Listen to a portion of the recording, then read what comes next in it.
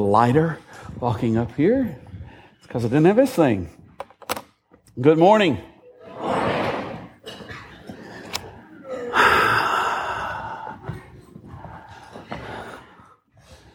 Two things. If you're interested in being a part of the Still in Its Infancy video ministry, then this Wednesday evening at 6:30, they're beginning training on that. And Randy Pomeroy is going to do it from 6:30 to 7:30. And I know our classes normally start at 7. You may have to sneak into a class a little late. If they won't let you, you can come to mine. But if you're interested or you'd just like some more information, you can talk to Randy, who is up in the booth up there waving his hands, but you can't see him. But he's got a lovely hairstyle, which is none. And so you recognize him that way. And then this afternoon at 4:30 is Annie. It is a wonderful show. And I encourage you to come see it. You may kind of go, I don't know if I want to get out of that. I don't want to take a nap. Hey, come see this show. I mean, you will walk out of it feeling better about being alive than you were when you walked into it. I just promise you that. Freedom. That's what we're going to talk about today. And what do free people look like? Oh, really?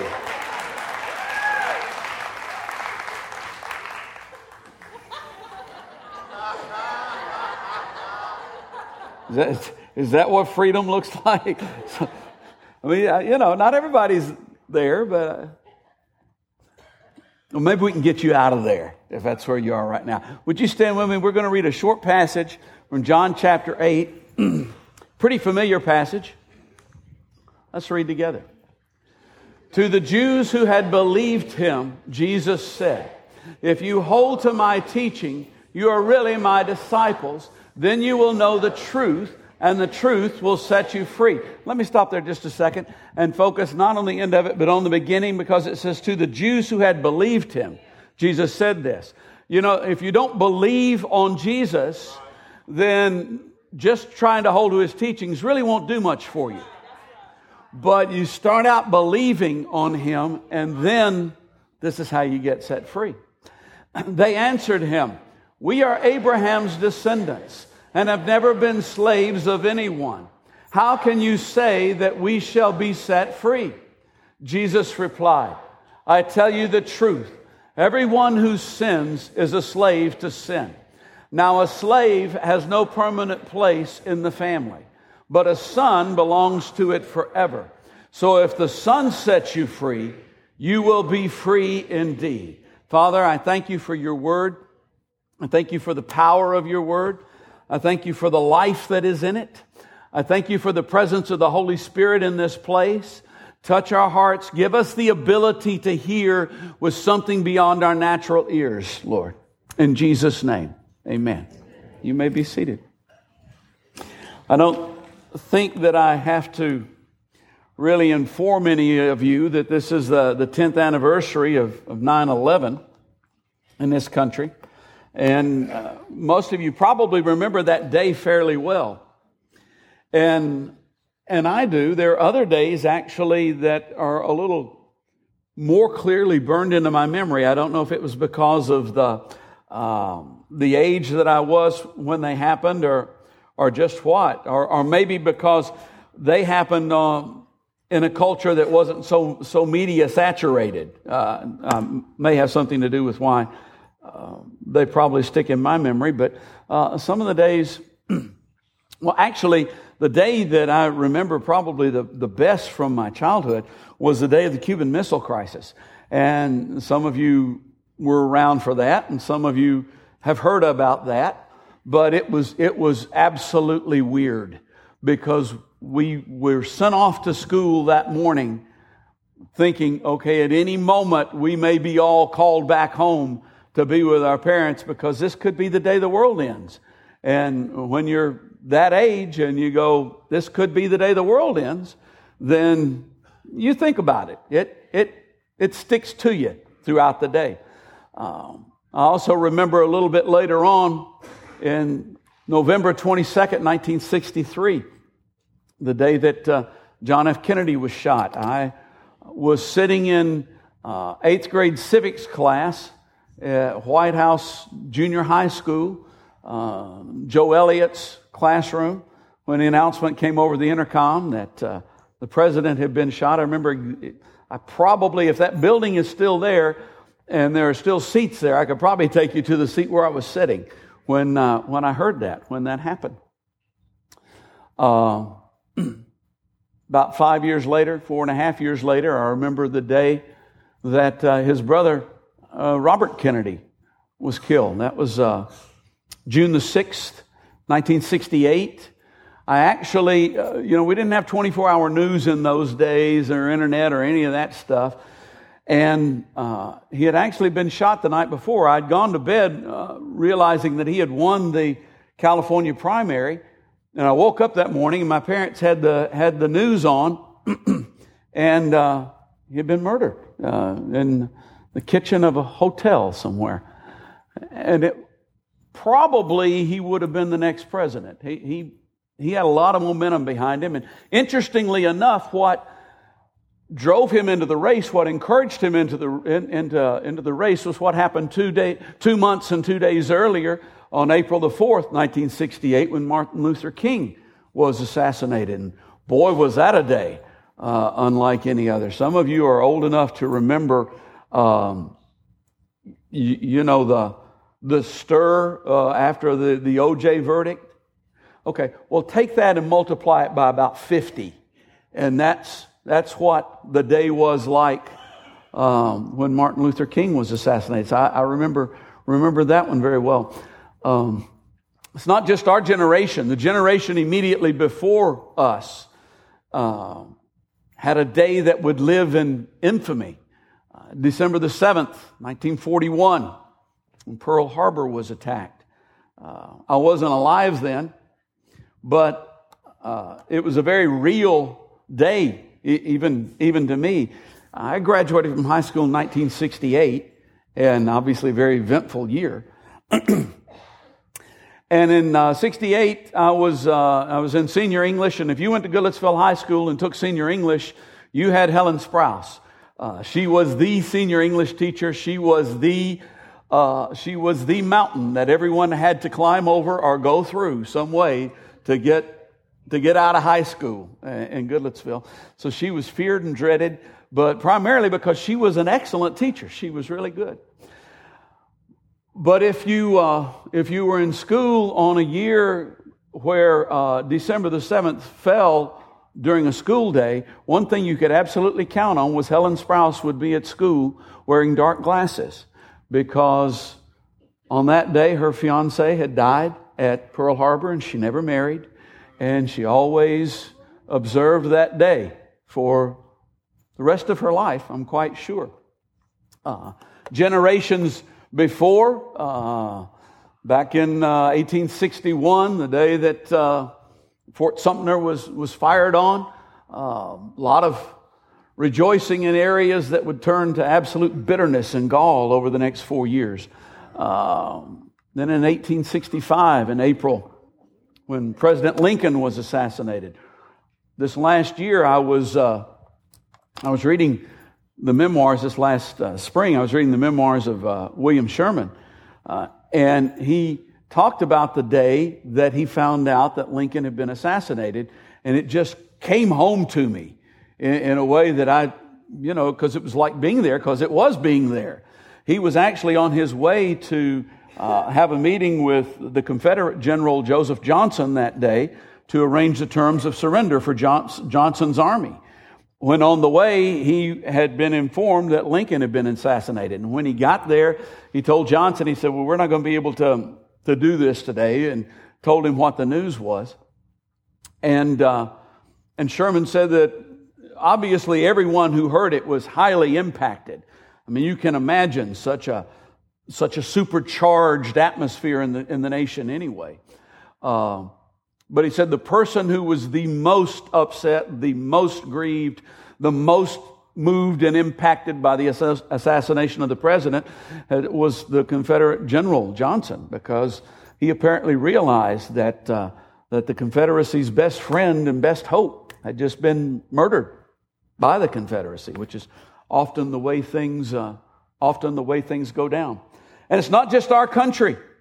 Other countries, other cultures, other places all over the world have days. In fact, there's probably hardly a day that goes by in the calendar of the year that somebody somewhere isn't observing some tragedy, some significant thing that happened, as a constant reminder that we live in a fallen world and we are members of a fallen race.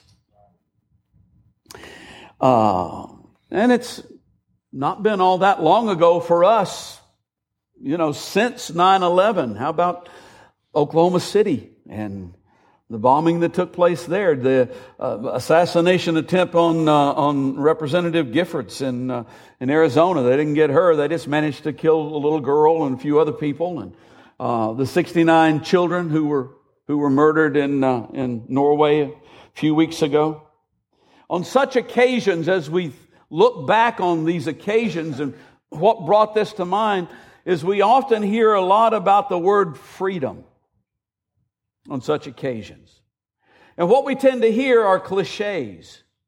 And like all cliches, they tend to be packages of half-truths that are given to us, because the world doesn't really know what it's talking about when it tries to talk about freedom. Some quotes about freedom I'll just share with you. Not necessarily all cliches, but freedom isn't free. I don't know who said that. Somebody said it. And definitely there is a lot to consider there, and there's a lot of truth there. But it's not true across the board. Thanks be to God. And we'll find that out in a little while. A friend is someone who gives you total freedom to be yourself. Jim Morrison. How many of you know who Jim Morrison was? I thought you people were Christians. Was it always? Yeah, you got it. Is that true? I'll give you a clue. It's half true. You can have peace or you can have freedom. Don't ever count on having both at once. Robert A. Helaine. How many of you know who Helaine was? Wow. Do you people read books? This is, yeah. Is that true? How about half true? One more. You probably recognize this guy. No, maybe not the quote. You have freedom when you're easy in your harness. Robert Frost. You know who Frost was? Okay, good. You don't read books, just poetry. No sci-fi, just. What does Jesus have to say about it? Galatians 5:1 says, "It is for freedom Christ has set us free. Stand firm then, and do not let yourselves be burdened again by a yoke of slavery." Now, if it is for freedom that Christ has set us free, that almost sounds like a circular argument there. But the truth of the matter is, this freedom stuff must be a pretty big deal. Must be some pretty important stuff that's going on. And it really is, but what is it? What is it? What does it mean? If Christ bought us our freedom, the first thing that tends to jump into our mind is political and social freedom, but it really can't mean that. Because if that's what it means, in that case, Jesus himself wasn't free. Because Jesus lived his entire life in a country that was occupied by an occupying army under the heel of Rome. So if that's what freedom is, he didn't have it. If he didn't have it, how could he give it to us? So it's probably something beyond that. Political freedom is nice. I mean, don't get me wrong, but it doesn't ensure anything. Because we live in one of the freest nations on earth. I mean, we like to say the freest, and maybe we are, but we're one of the freest, that's for sure. Very, very little fear of invading armies, very little fear that we're going to wake up in the morning and the government's going to be overthrown, very little fear that the social order's going to crumble or anything like that. So it's a very free country. And yet, millions of people in this country, and probably a few of them are here, just not millions of them, but probably a few of them are actually in this service today. Millions of people in this country feel and as if they are, and in many cases really are. They live in oppression. They live in depression. They live in abuse. Is that free? Of course that's not freedom. So it's social and political freedom doesn't guarantee the real thing. Jesus' most often quoted statement on freedom is the one that we read earlier. Then you will know the truth, and the truth will set you free. And if you've ever heard me talk about it, then you've heard me say that verse 32 only works in conjunction with verse 31, and we'll get there in a minute. But right now, let's just keep on moving and go on to verse 33. See, just like us, the Jews immediately assumed that this freedom he was talking about was political or social. So they said, we are Abraham's descendants. We've never been slaves of anyone. How can you say we shall be set free? Now, I'm Irish and English. That's my background. And, the Irish are a pretty freewheeling group. On the other hand, virtually anybody that has bothered or cared to invade the island has managed to conquer it. So that's kind of the way it is. In England, and much better.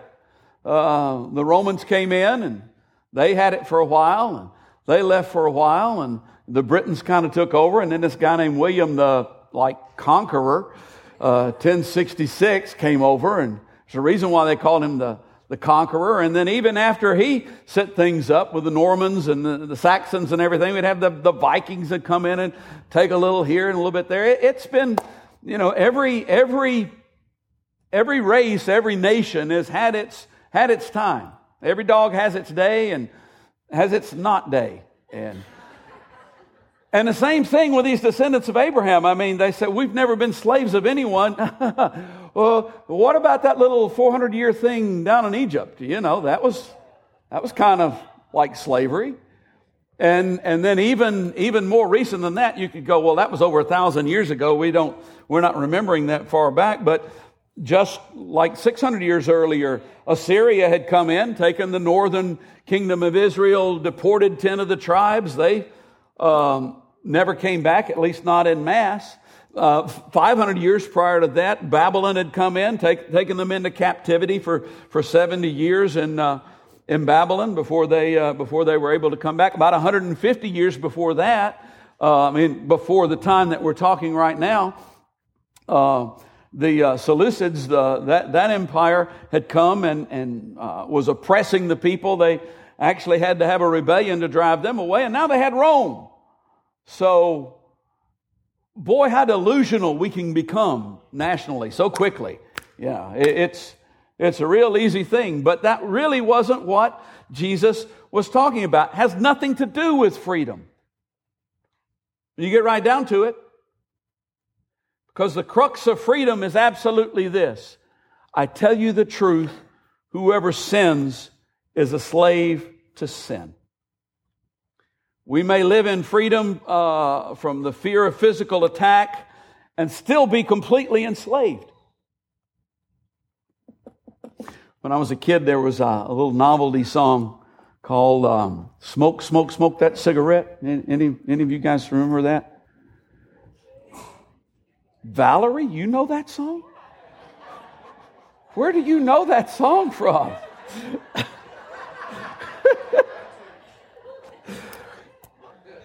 That's not in your support group, is it? I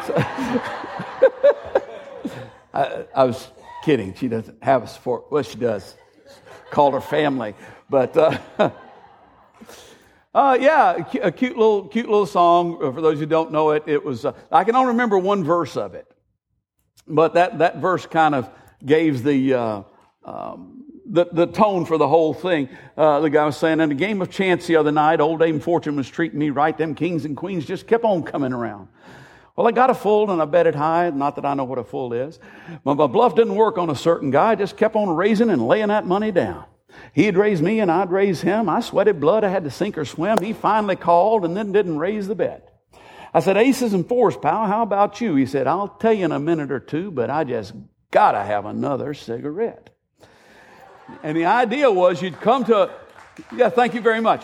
You like that, you just wait. You'd come to a place where you needed to do something, but you had to go smoke a cigarette. Yeah. Chemical enslavement, And you know how I feel about cigarettes. If you've been here long enough, you know how I feel. I was raised in a church culture where they taught that smoking cigarettes would send you to hell. And then when I came back to the Lord, they had moderated their stance, and it was no longer that smoking cigarettes would send you to hell. It was just that smoking cigarettes would make you smell like you'd been there. Yeah.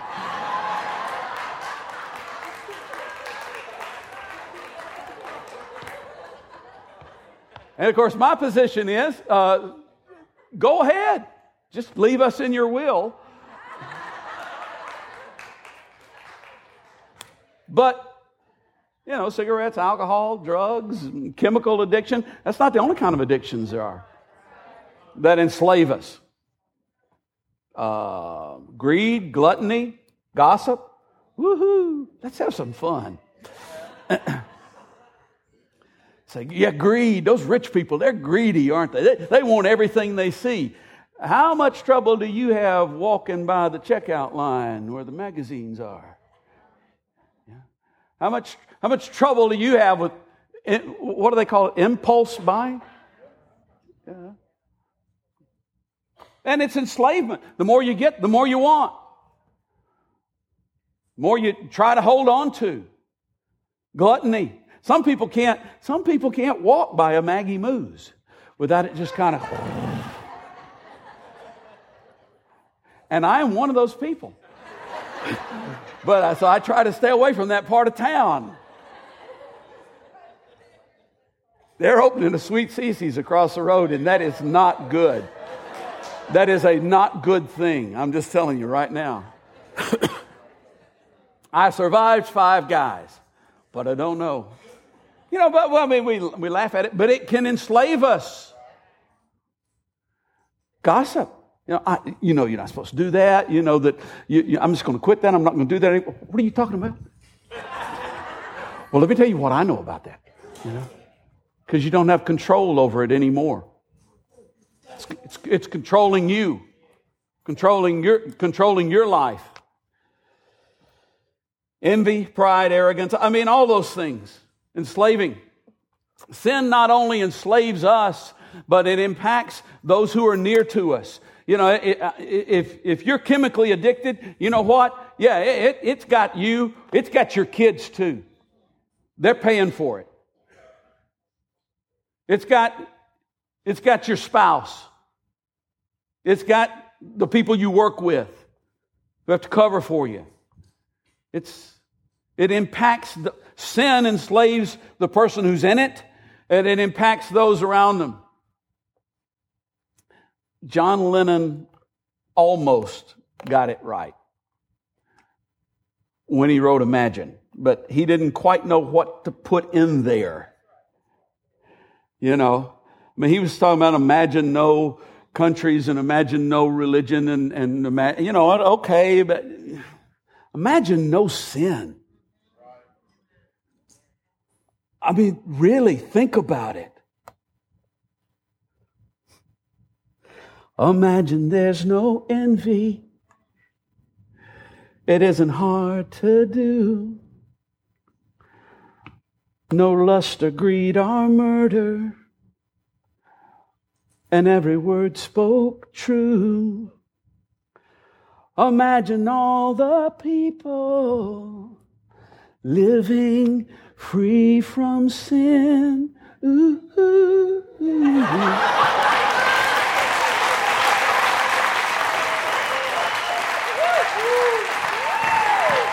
I told you. Just wait.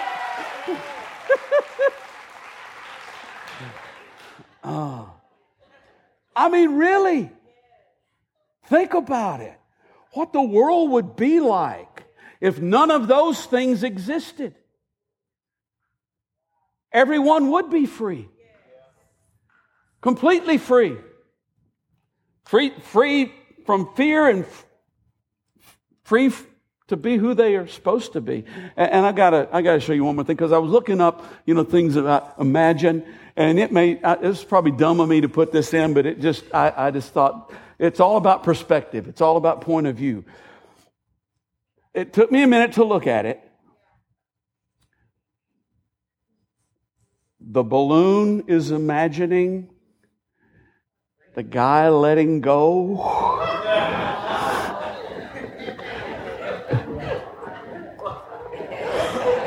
All about perspective.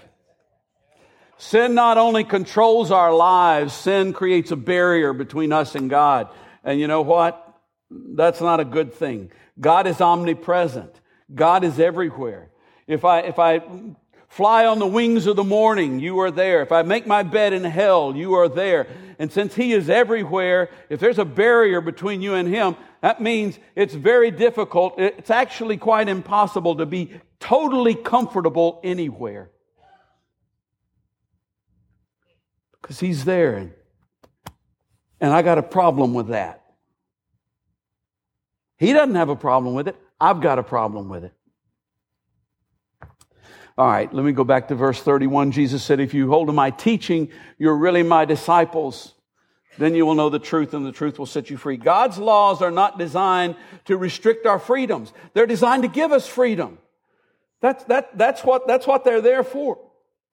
When I came back to the Lord in my mid-20s, all my friends were pagans and worse. And I remember sitting with my friend Steve, and somehow or another we got talking about love, because I think we were more comfortable talking about love than we were talking about God at that point. And he said, well, what is it? What is love? I said, I know what it is. I just read it. And I got 1 Corinthians 13 out, and I read that to him and said, see, there. That's cool, isn't it? It defines it. Well, you know what God's laws are? God's laws are nothing more than instructions on how to love people. How to love each other. That's what they are. In fact, Paul says over in Galatians 5:14, the entire law is summed up in a single command: love your neighbor as yourself. Back in the late 80s, when we were coming back from Zimbabwe, to the States, we spent a few days in Singapore. And that was I really loved that town. And one of the things that I liked about it was any time of the day or night, at any part of that town, any person, man, woman, child, could walk the streets and have no fear that something bad was going to happen to them. Does that remind you of Nashville? Does it remind you of Smyrna? It really doesn't remind you of anywhere around here. That was cool. Now, the uncool part is that the reason that it's that way in Singapore is because they have such an authoritarian government that, if you do something wrong, buddy, you're going to get whacked, and it's going to happen soon. So, people, there's just not much crime there. But God's laws are designed to create that kind of place. And not because God's going to whack you, but because you're free. And everyone is free if they can just plug into this. And it says over in Psalm 119, verse 45, I will walk about in freedom, for I have sought out your precepts. I do what your law says. And so I'm free, and so are those around me. I want to go back and look at these quotes very quickly. The Robert Frost one, you have freedom when you're easy in your harness. You see, we weren't created to be creatures of instinct. We weren't created to just be wild things. I know that some of our children seem to be created to be wild things, but that's got more to do with us than it does to do with them. Really, wild is not all that it's cracked up to be. You know, you can look out at the birds and kind of go, oh, wouldn't it be wonderful to be a bird? Fly around in the sky and live in trees and eat worms and stuff. It's just great. You know, but you put a bird feeder outside of your house and see how birds treat each other. And it doesn't take too long to disabuse yourself of the notion of how wonderful it would be to be free as a bird. No. And you know what? Kids that don't have anybody telling them where the lines are or what to do, they're not happy kids. They're just aggravating to themselves and to others. But, the answer isn't, the iron hand. The answer is love. And love provides a harness. Because we, instead of being created to be wild things, we were created to be fulfilled, focused, fruitful carriers of the image of the living God. That's what we were created to do. That's where the satisfaction comes from. That's where the joy comes from in our lives. You have freedom when you're easy in your harness. When you're not just pulling against it all the time. When you finally go, this is the right way. Walk in it. You can have peace or you can have freedom. Don't ever count on having both at once. This is the incredible difference. The incredible difference in the world's wisdom and the kingdom of God. Because in the world, that's probably absolutely true. In the world system, that's about as good as it gets. You can have one or you can have the other. But in the kingdom, not only can you have them both, they're joined at the hip. You have to have them both. The kingdom of God is righteousness, peace, and joy in the Holy Ghost. When you have righteousness, you're free because there's no guilt. There's no guilt when you're in right standing with God. It's a beautiful place to be, a beautiful way to live. And when you're there, peace accompanies it. It comes along with it. A peace that passes understanding. Sometimes it doesn't make any sense. Maybe things went bad. Maybe the stocks went south. Maybe you got bad news, but the peace didn't go away. That doesn't make any sense. Well, it's called a peace that passes understanding because it's not based on sense. It's based on Christ. It's based on something that's a whole lot stronger than your sense. Sense changes. Who has it anyway?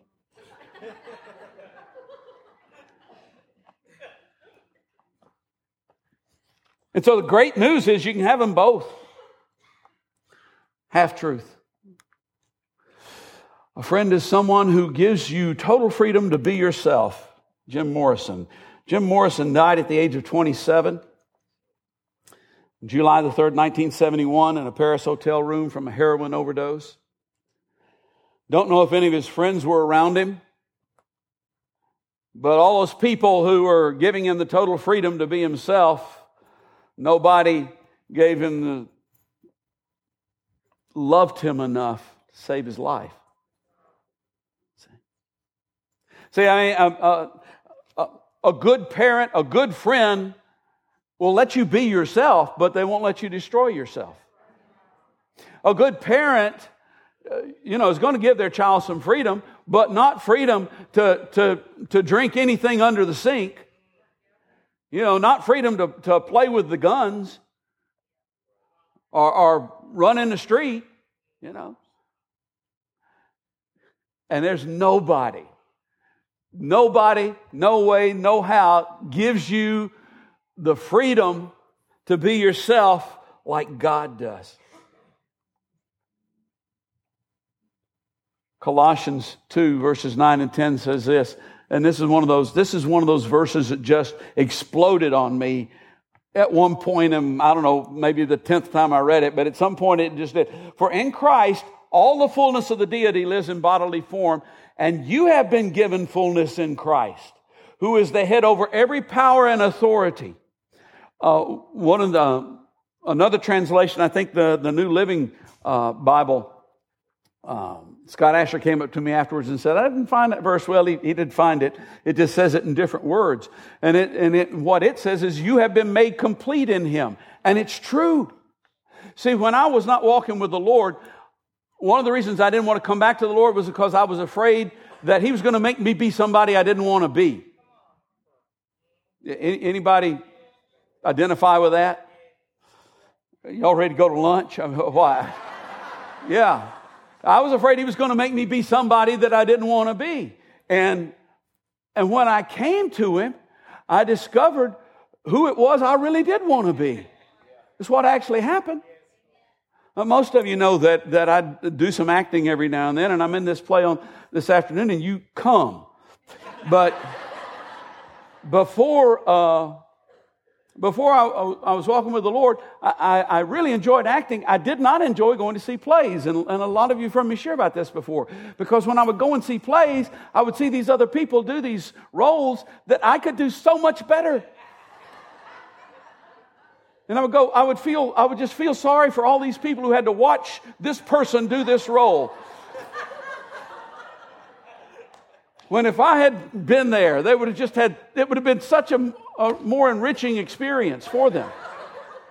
And I'm just being honest. I mean, that's how I felt about it. And if they were really bad, if they were bad enough, I couldn't be satisfied. If they were just good, I'd go, I'm better. If they were great, I would go, I hate them.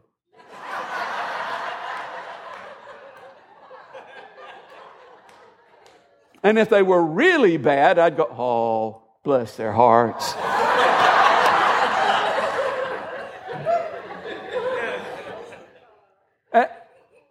I'm serious. That's sick.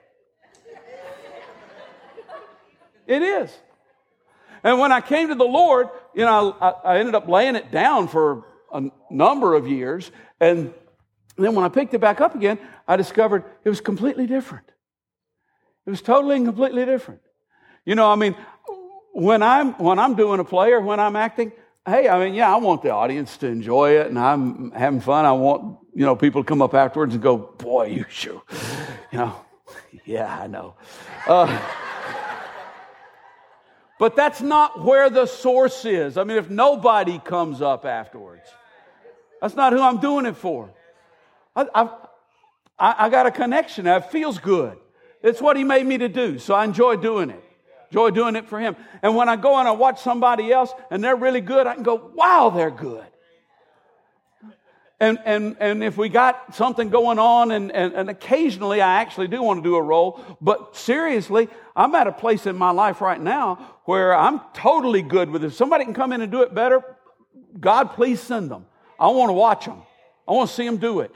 And you know what? That's fun. That's a free way to live. Christ did that. He did that because when I came to Him, my completeness was now in Him rather than in all this other stuff, and I was free to be me. God wants you to be yourself. He wants you to be who He created you to be more than you want to be who He created you to be. He really does. And if you're ticked off at Him, tell Him. He knows.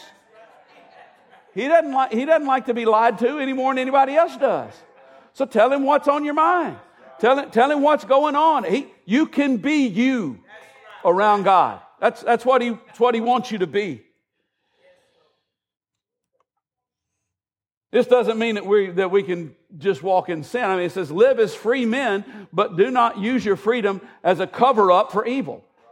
Live as servants of God, because if you use your freedom as a cover-up for evil, the next thing you know, you won't have your freedom anymore because you'll be back enslaved to sin again. That's what it is. You, my brothers, were called to be free, but do not use your freedom to indulge a sinful nature. Rather, serve one another in love. It's good stuff. Okay, last one here. Freedom isn't free. Actually, real freedom is. Kind of freedom that I've been talking about is. First sermon that Jesus preached in His hometown, He took what we now call the 61st chapter of Isaiah. He took his text from there. And he read, "The Spirit of the Lord is on me, because He has anointed me to preach good news to the poor. He has sent me to proclaim freedom for the prisoners and recovery of sight for the blind, to release the oppressed, to proclaim the year of the Lord's favor." He has sent me to proclaim freedom for the prisoners. The only thing that this freedom cost you is your slavery. That's the only thing you have to give up for it. See, it's not what I've bought, it's what He bought. And yeah, freedom isn't free if you go, well, He had to pay for it. Yeah, but it's free to you. It's free to me because He did pay for it. I couldn't possibly pay for it. Our country's greatest enemies are not other people. Our country's greatest enemies are not other ideas. And they're certainly not weapons of conventional warfare. They're not weapons of mass destruction. That's not our greatest enemies. Our country's greatest enemies are fear and ignorance and mistrust, birthed by sin. Birthed by sin. Your greatest enemy is fear and ignorance and mistrust, birthed by sin in our lives. The reason that God wants you to live free from sin is not so you can get into heaven. Christ took care of that. The reason He wants you to live free from sin is not so He can go, yeah, look, they obey me, don't they? No, The reason He wants you to live free from sin is because He wants you to live free. Free. Would you stand with me?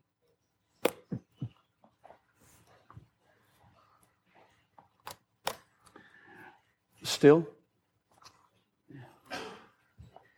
Those who are going to pray for people, come forward. And if you're here today and you need prayer, this is a time for this. Praying for one another is really a sacrament. A sacrament is a thing through which grace flows. And the Scripture tells us to pray for one another, pray for each other. And so grace is getting ready to flow. If you need prayer, you come forward. We're going to worship for a few moments. We'll wait for you. If you don't need prayer, just worship. Allow grace to flow through you. Amen. Hide me now under your wings and cover me within your mighty hand. For when the oceans rise and thunders roar, I will soar with you above the storm. Father, you are King over the flood. I will be still, know you are God.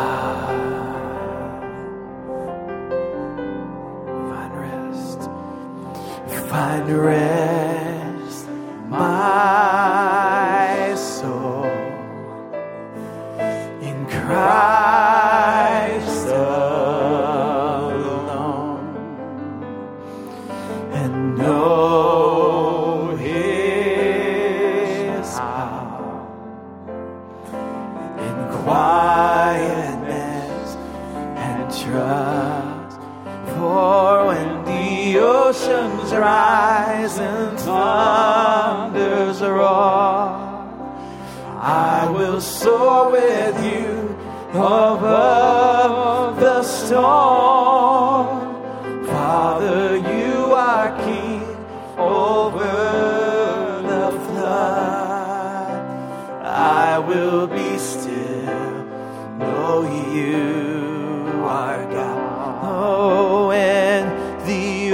oceans rise and thunders roar, I will soar with you above the storm.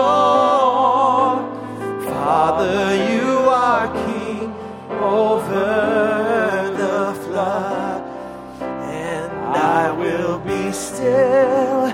No, you, I will be still. I will be still. No, you are God. I will be still. No, you are God. Raise your hand. Let me give you a blessing.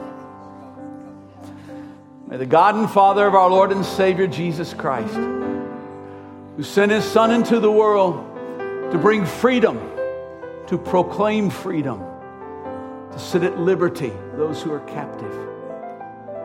May that word of freedom take root in your life. May it bear fruit. May it bear fruit that is glorious to the kingdom, that attracts people to your Savior, Jesus Christ our Lord. Amen.